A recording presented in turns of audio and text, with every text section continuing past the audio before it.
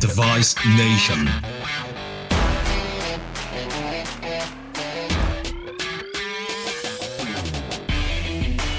Greetings and salutations, Device Nation, your home for the greatest show on earth, and we know that show is Medical Device Sales, with ideas, stories, and interviews to take you from good to great. This is Kevin Brown, your voice of provision in times of excessive hoarding. I hope you are having a great day. Hope you had a great week. I was doing great until Friday, and then I saw the last elective case get tied up, and there we are, looking at the schedule for the coming next few weeks, and I am looking into the abyss, as I know a lot of you are right there with me, looking into that big hole in the ground. So what now? What do we do? Abandon all hope, ye who enter here? There's a better way. We're going to talk about that today, and we're also going to talk with free legal advice alert, Andy Anderson of the Horton Law Firm in Greenville, South Carolina. He's going to go over that document we all have to sign. We're going to give you a fair and balanced look at the non-compete agreement. So hang around for that. It's going to be good stuff. So let's look at the here and now. Crazy times. I went to the grocery store the other day, and it's the bizarre things that we're running out of. The toilet paper, paper towels, perishables. I'm thinking this is the time for canned goods, right? Lots and lots and lots of Spam. What do I need toilet paper for? We sell pulsatile irrigators. So let's address the here and now by looking back in time just a little bit, the early 1900s to be exact. Theologian Reinhold Niebuhr penned something that we have seen on the wall. We've seen it on pillows. We've seen it on plaques. We've seen it on coffee mugs. We know it as the Serenity Prayer. The New York Times said it was originally used for soldiers, weary parents. We can all appreciate that if you've had kids, and recovering alcoholics. God grant me the serenity. Let's say it all together. We all know this thing. God grant me the serenity to accept the things I cannot change, the courage to change the things I can, and the wisdom to know the difference. Now, what does that have to do with medical device reps? Well, it has a lot to do with us right now. Let's look at the beginning of this, the serenity to accept the things that I cannot change. When I first started in sales many years ago, I remember we had a sign in the break room that said, if it's to be, it's up to me. And as a fresh-faced, freshly scrubbed rep with all this energy and excitement, I was so ready to take on the world, take that bull by the horns, and if it was going to happen, it was going to be by me. And you know what? Time has a funny way of just changing your perspective. As I've done this a while, I think there's a lot of time and chance in this thing, and things that you have absolutely no control over. Surgeons retiring, surgeons moving, products disappearing, territory changes. I could go on and on and on. So many things that you have absolutely no control over. Where we are now, we don't have any control over elective cases and when they will ever come back online. Chuck Colson said many years ago, life is 10% what happens to you and 90% how you respond to it. So can we have serenity now, in the midst of all these things that we can't change, and some of them that look a little scary, right? I test very high in responsibility. I took that Strength Finders test years ago. I suggest you all do it. It is awesome. I'm going to do a whole episode on it at some point.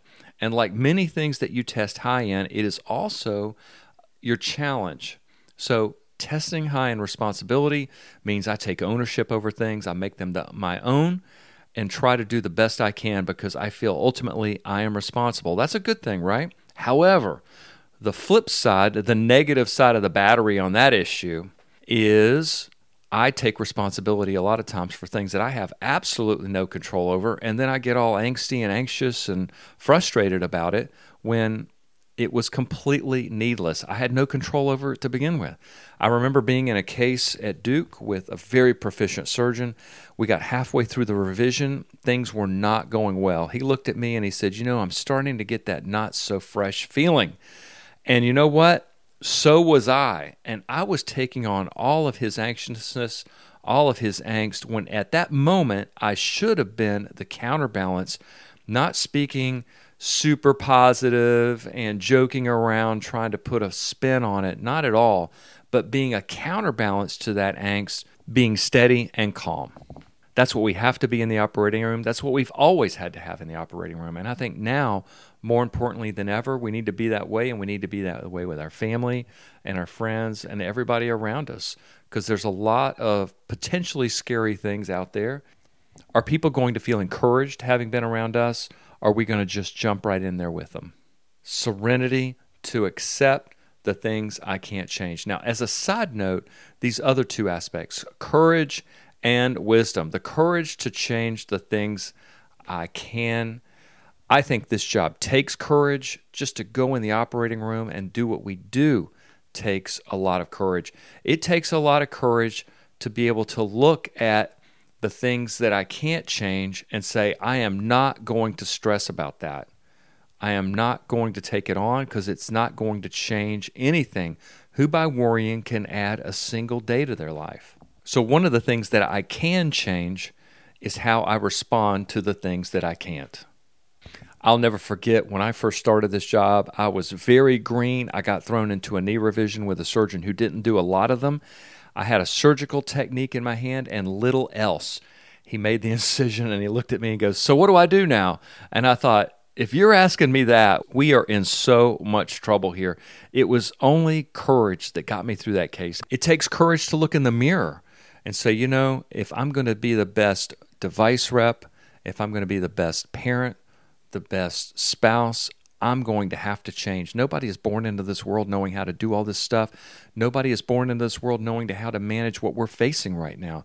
It takes courage to look at what we can change to do things a little differently. I'm doing a lot of things differently now. How I touch door handles, how I use keypads at the operating room, what I do with my scrubs.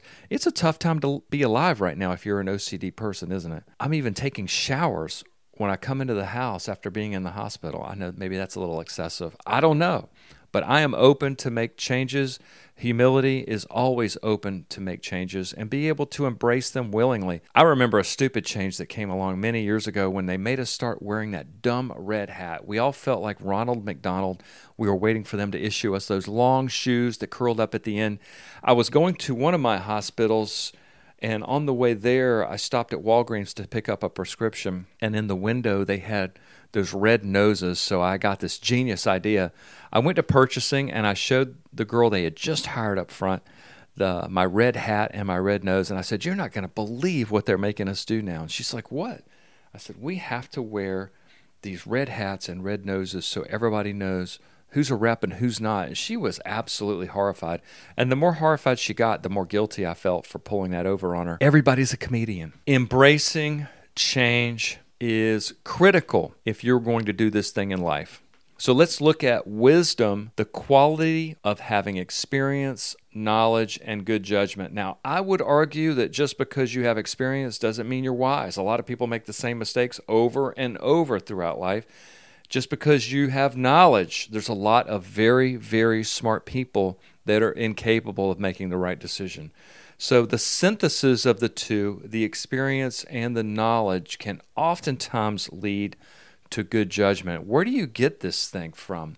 If you're a new rep, please hear me out. Reach out to people that have been down this road before you. Use that phone.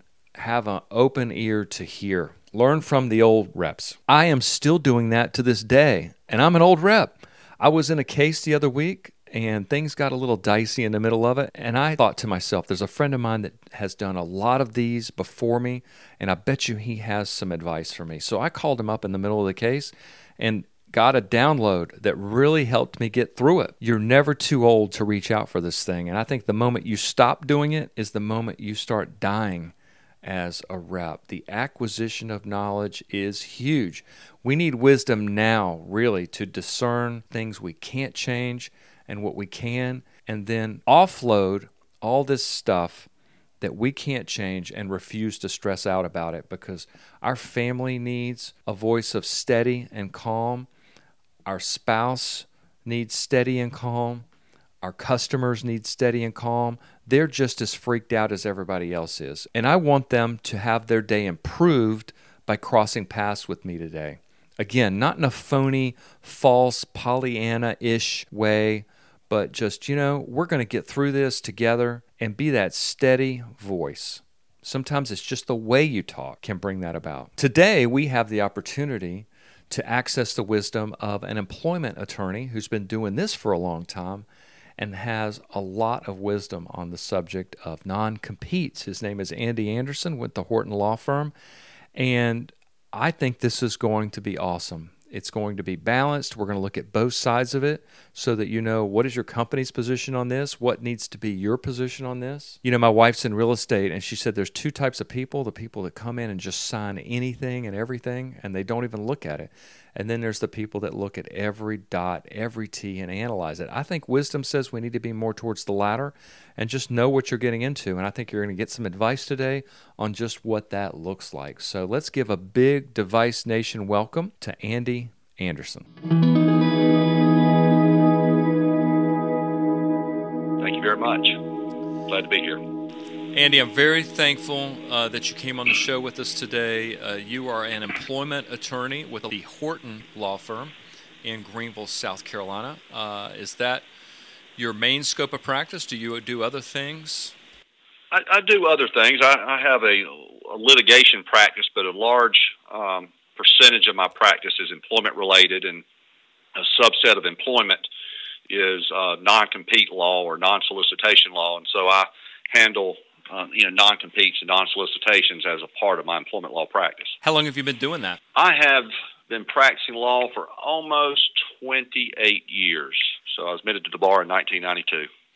And you are licensed to do this in South Carolina. Are you licensed to do it anywhere out of that state, or is it confined to that? So my bar license is in South Carolina, so I only practice in South Carolina, although I certainly can be associated in other states, but 99% of my practice would take place in South Carolina. Walk me through a non-compete, and then let's just talk about the whole right-to-work thing. So first of all, non-compete law will differ in each of the states, although there is a large overlap between the laws of each of those states. So even though South Carolina law is related to just South Carolina, most of the states will have very similar concepts and factors for enforcement, but the details may differ a little from state to state. So this will, in general, apply to almost all the states. But anything I say, specifically about a particular case may have particular relevance in South Carolina. So with that kind of disclaimer, so what the courts say is that non-competes are disfavored, which means that they claim, anyway, not to want to enforce them because they limit competition. And we in South Carolina and the United States value competition, and so the courts say we don't favor the enforcement of non-competes, but we will enforce them if they're necessary for the protection of a legitimate interest. And so, what does that really mean? Well, the courts will look at certain interests, whether it's protection of trade secrets or the protection of customer relationships. And if they determine that it is necessary, a non-compete or a non-solicitation is necessary for the protection of trade secrets or a client base, then they will enforce non-competes that are reasonable. So, of course, that begs the question, what's reasonable? And for the most part, we're looking at reasonable in time, reasonable in geographic scope, and reasonable in the sort of things that the agreement will prohibit a employee from doing once they leave the employer. So those are the primary elements. And there are a couple of others, but most of the focus will be on the reasonableness of the time or the geographic scope. And let me put one other thing out here at the outset, and then we'll let you ask some more questions. But so in a non-compete can be geographically limited. The courts have said, though, that an existing customer limitation can substitute for a geographic limitation. So a non-solicitation, an agreement that prohibits solicitation of a former employer's customers, can substitute for a geographic limitation. So either going to have a geographic limitation in a non-compete or a customer limitation in the non-solicitation. I don't remember a lot of talk about non-competes earlier in my career, and it just seems now I hear a lot about it. Is this a fairly contemporary phenomenon? It is. So I started practicing law in 92, and they were, they certainly were around in 92, but they made up a very small percentage of my practice. I didn't have a lot of work that involved non-competes. The feeling was at the time, they really weren't worth the paper they were written on, and I'm not really sure that was the case, but there really wasn't that much litigation. And I think what you see as the economy has changed from, let's say, a manufacturing economy to, let's say, an information and service-based economy, that the protection of customers and the protection of information became, more of a priority.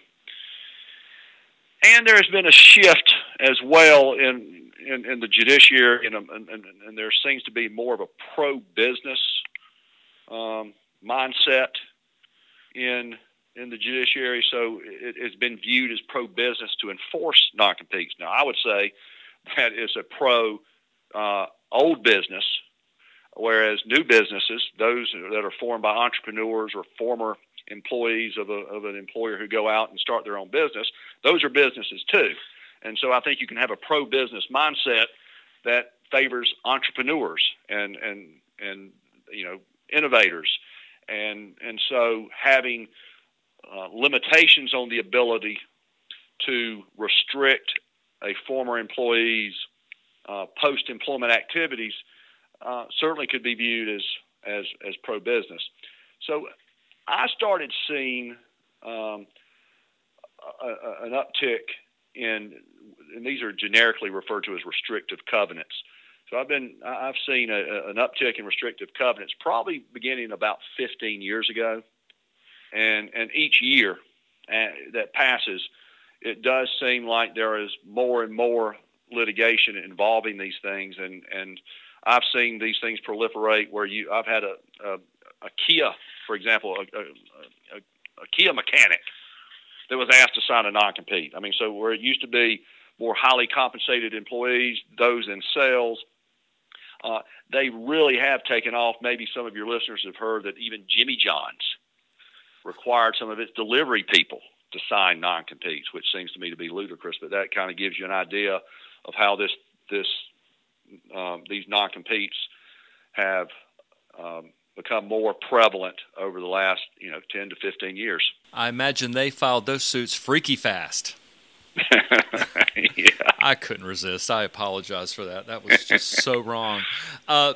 Consideration. Let's talk about that for a minute. I've seen scenarios where people were actually given money, and I've seen situations where, well, we were going to make a commission cut, but if you sign this, we won't. So there's really no exchange, but I guess there could be a technical form of consideration. Just walk me through all that.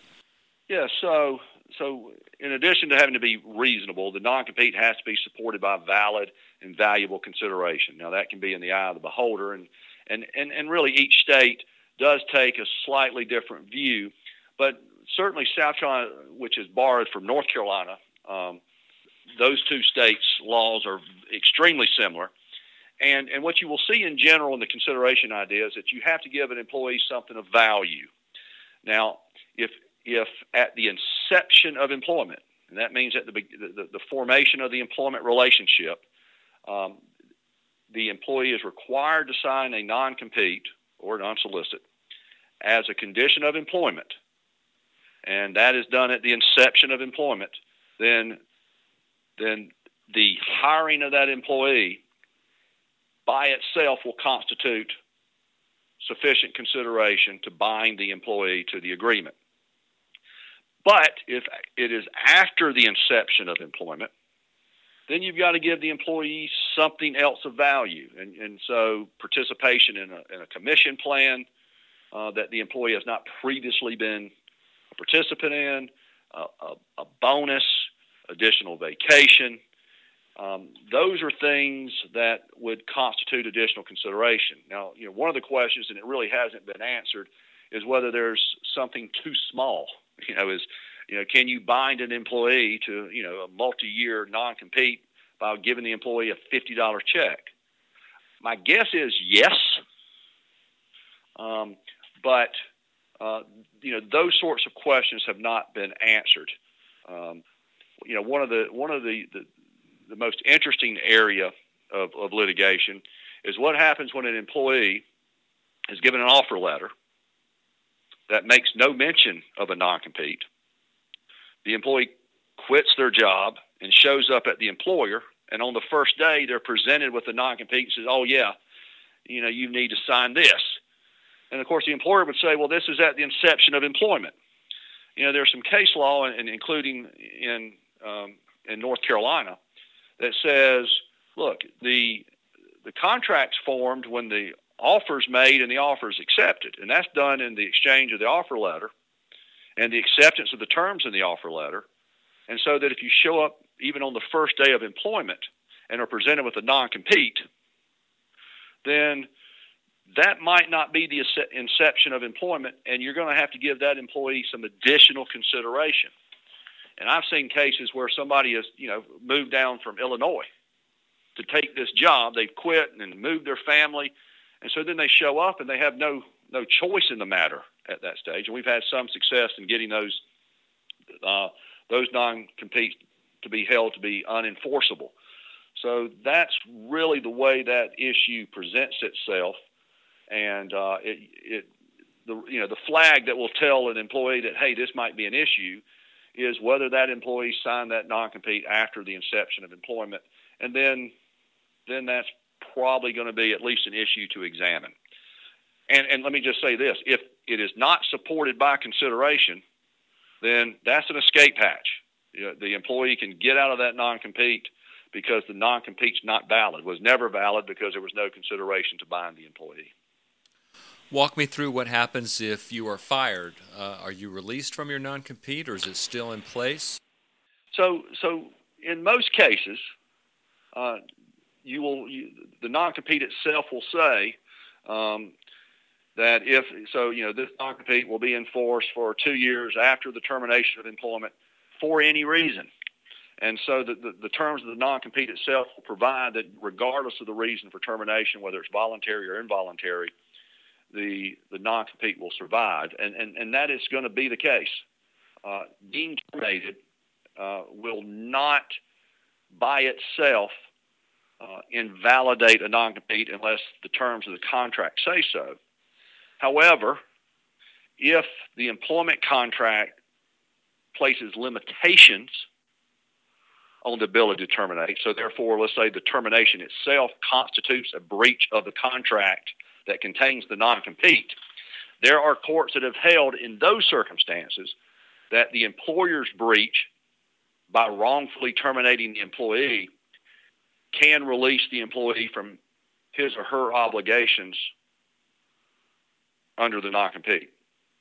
So it really will deter. So by itself, an involuntary termination doesn't invalidate a non-compete, but there may be circumstances, most prevalently this breach of contract, that might kind of be an exception to this general rule.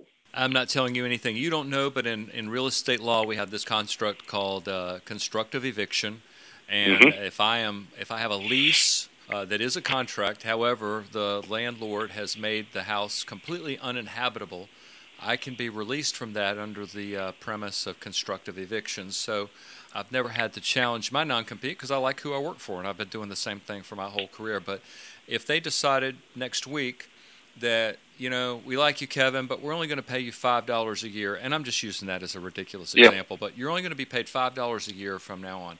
Am I still going to have to move my family out of my area to work out a non-compete, or is there's some type of clause that the law recognizes about constructive eviction, so to speak? Well, so there is a concept of constructive discharge, and so this would be when the employer takes some action, like the one you've mentioned, of a material reduction in compensation, so that it is an effective discharge, even though it is not, let's say, an actual discharge. I mean, they say, hey, you can still work here. You're just going to make $5 a week, and that would constitute a constructive discharge. What the courts have said is a constructive discharge is one that makes continued work for an employer or the conditions of employment intolerable. And so, again, intolerability is somewhat in the eyes of the beholder, like a lot of these concepts are. Sure. So, but all a constructive discharge does is it equates to an involuntary termination where one, might not otherwise exist. But the same rule would apply to involuntary terminations and constructive discharge, which is a constructive discharge is not going to release you from your non-compete unless that constructive discharge constitutes a breach of the employment contract. Now, there's certainly some areas where it does provide some argument. So one in particular that I've had is where, let's say a female employee who is sexually harassed, and that employee is subjected to daily sexual harassment, which creates an intolerable working conditions. And so that employee quits because she's tired of being subjected to this intolerable working condition. And there are arguments, and there's one that we can refer to as unclean hands. So when an employer goes to court and says, Your Honor, I want you to enforce this non-compete and prevent this employee from working for a competitor because it violates the terms of the employment contract, one of the things these courts will say is, well, you've got to come to this court with clean hands. You can't have acted wrongfully on the one hand, but then ask the court to do equity for you on the other. And so in these sexual harassment situations, you may find a court that would say, listen, you've got a legal obligation to prevent sexual harassment. You've allowed an intolerable situation to arise and subject this employee to unlawful harassment. And so we're not going to enforce your non-compete because you haven't acted in good faith. You haven't acted justly. You haven't complied with the law, so we're not going to enforce your non-compete. So that would be an example of a potential constructive discharge situation that can invalidate or at least prevent the enforcement of the non-compete.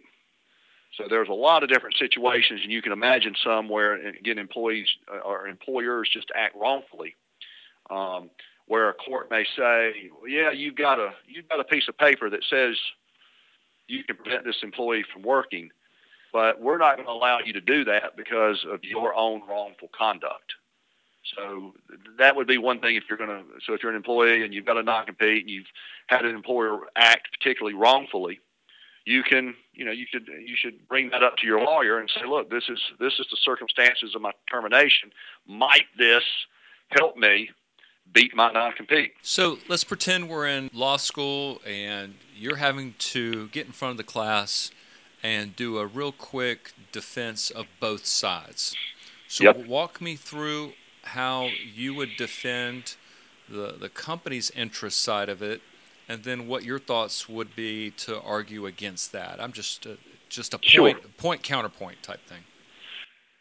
So if you take, let's say you have an employer who's hired an employee, trained the employee, invested some money in the training of the employee, exposed that employee to either confidential business information, trade secrets, customer information, and introduced that employee to its customers,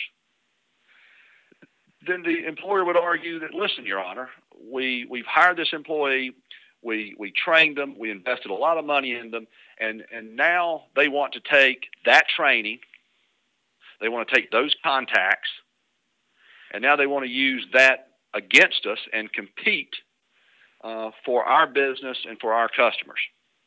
And that just doesn't seem fair. And what non-competes are designed to do, in theory, is to prevent unfair competition.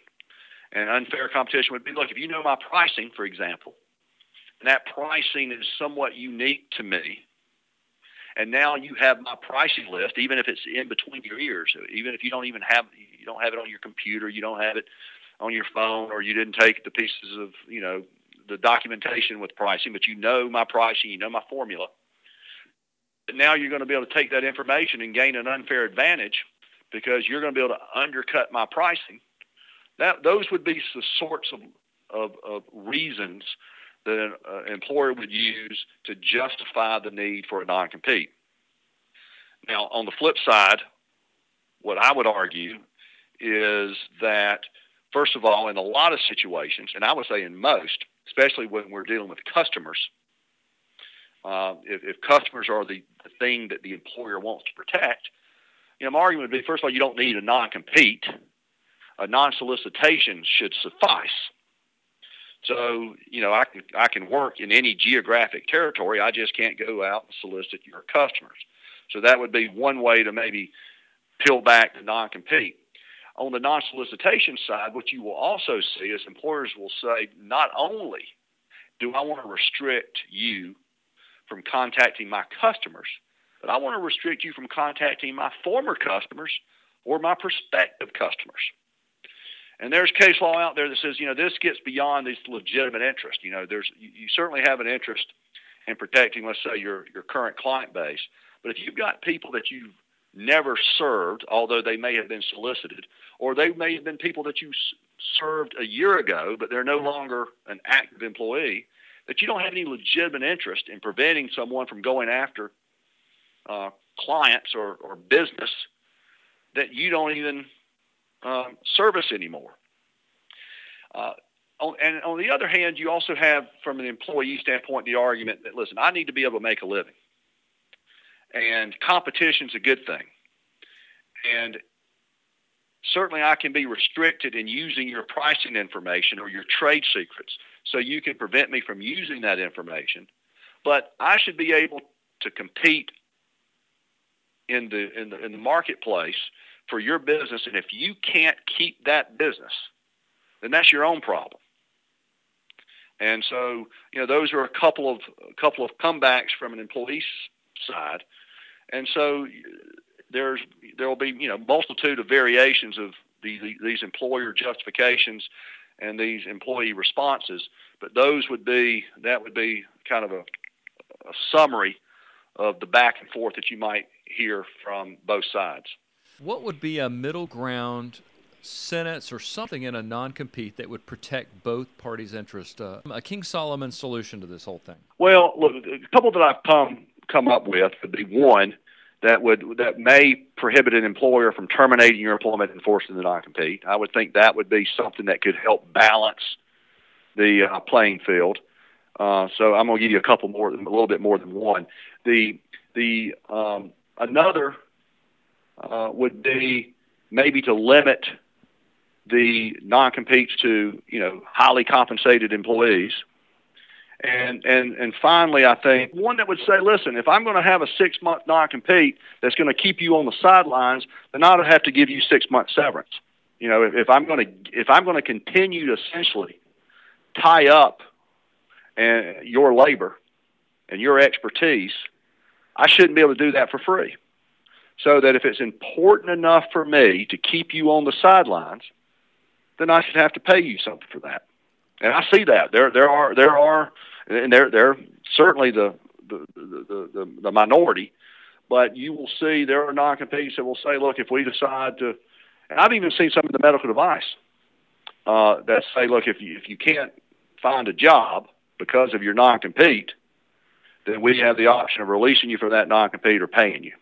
Now, the problem is they'll say, well, we don't believe this is preventing you from getting a job, and therefore we're not going to pay you. Then you got to sue to get your money, and that's a whole other battle.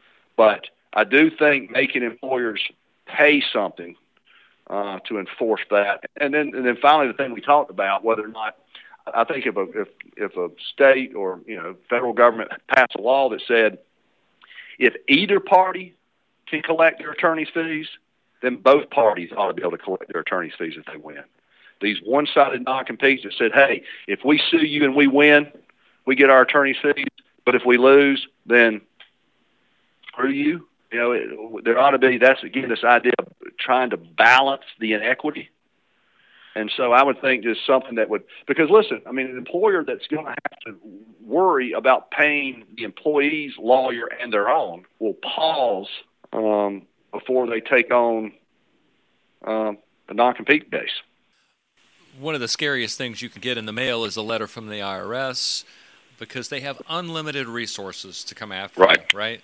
And I've heard from reps over the years from all companies is one of the biggest hurdles financially is the legal resources that companies bring to bear in these situations can bankrupt your normal sales rep on the street. Is there any relief in that respect? The ability to recover your legal fees in case the court sided with you? Not normally. Now, normally you're only going to be able to recover attorney's fees if the agreement itself says you can recover them. Most of these agreements are going to be written by the employer, so they provide for an employer's ability to collect their legal fees if they have to enforce them or if they prevail. But there are some contracts that will include, language that the prevailing party is entitled to their legal fees. And so if an employee fights a non-compete and is the prevailing party and the contract provides for attorney's fees in that situation, then the employee can collect those, but that is the exception and not the rule, which really leads to maybe to a larger point and that relates to attorney's fees and to all these issues, which is you never have more leverage as an employee than the day before you start. The employer is going to want, they want your services, they want either your skills. You may have some customer contacts that you bring with you. And this idea that, I'll just sign this thing, these things aren't enforced, or, I'll just figure it out later, is really an approach that's going to lead to the problems that you mentioned, this inability to fight Goliath. And so one way to protect yourself against that is to say, listen, I don't like these things, but I'm willing to sign one, but negotiate. Hire you a lawyer at the front end. It's much cheaper to hire a lawyer to help you negotiate a more fair non-compete than it is to hire a lawyer to fight one that has your signature already on it. And so once you've signed the thing, you've signed away a good bit of your leverage. And so, and especially, we'll call them all-star employees. If you're an employee that's in high demand, you've got a track record of sales success, you've got maybe your own customer base or contacts in the medical device field, then use that as leverage and hire you a lawyer and say, listen, how can we make this more fair? And one of the ways you can make it more fair is to add a prevailing party provision to your agreement so that if you have to fight, there's some reasonable chance that if you win, you can collect your attorney's fees. I was going to ask you if you had any parting advice for the reps listening to this program, and I think you just gave it. That's really good stuff. Before we let you go, is there anything else? Any pearls? You're talking to a bunch of medical device sales reps. Anything that you could throw out there beyond engagement with an attorney beforehand?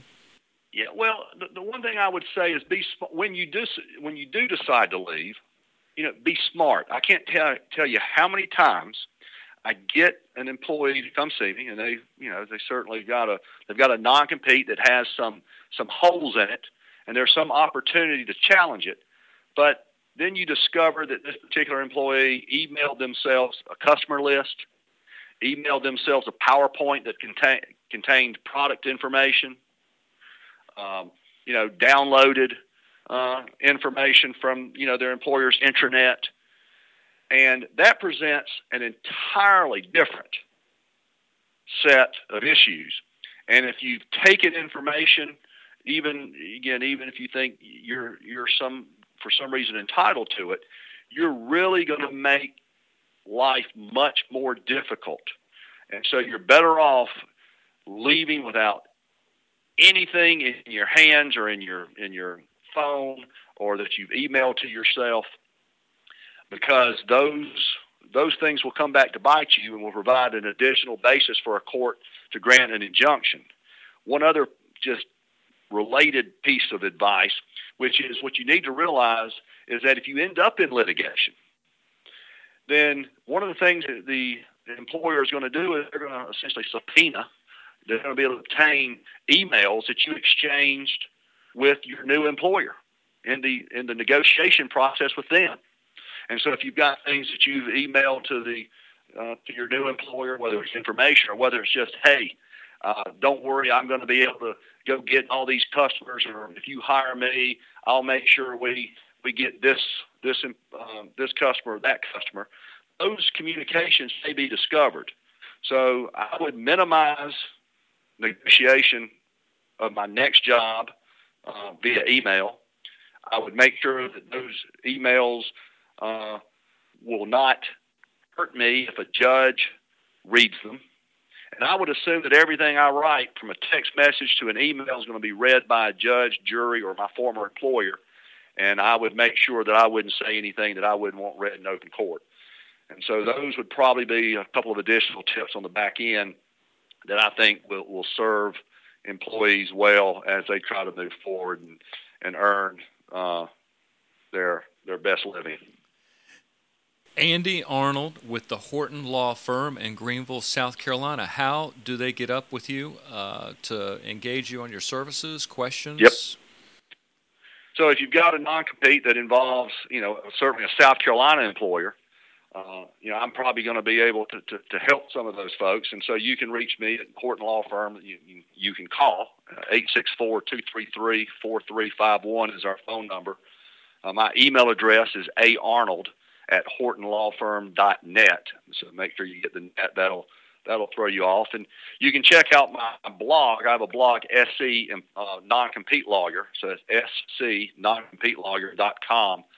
And that has a lot of information about some of the things we talked about here and even more. So those will be different ways somebody can get in touch with me. And if I can help them, I certainly will. And if I can't, I'll try to point them in the right direction. I always laugh when I tell people I'm from Greenville, North Carolina, and they miss that last little part, and they go, oh, that's the most beautiful place in the world. And I know immediately they're confused because nobody would ever say that about Greenville, North Carolina. That's just a beautiful area you live. It is. I love going up there and just wandering around the downtown area there. I just tell everybody, you got to see this place. It's just beautiful. And this time of year will be the best. I really, really appreciate you coming on and speaking to the Device Nation audience. I know they're going to get a lot out of that. I did as well. I learned a lot today, and I'm really thankful that you took time out of your schedule to talk to us. Well, I appreciate you having me. Have a great day, sir. You too. I'm a one-hit wonder from the 80s, done basically the same job with the same company for all my adult life, so non-competes aren't something I'm completely attuned to. However, I know that was awesome information, and I'm sure that a lot of you got something out of that. So let's get through this next week, take it one day at a time, thinking about doing a Zoom video chat for all of us that want to get together this week, and just keep up with each other, see what's going on at your hospitals, and just how things are going. We need each other during things like this, and just stay close, and we're going to see it to the other side. So I wish you all the best. You're all in my prayers, and be safe, and I'll see you next week. Device Nation.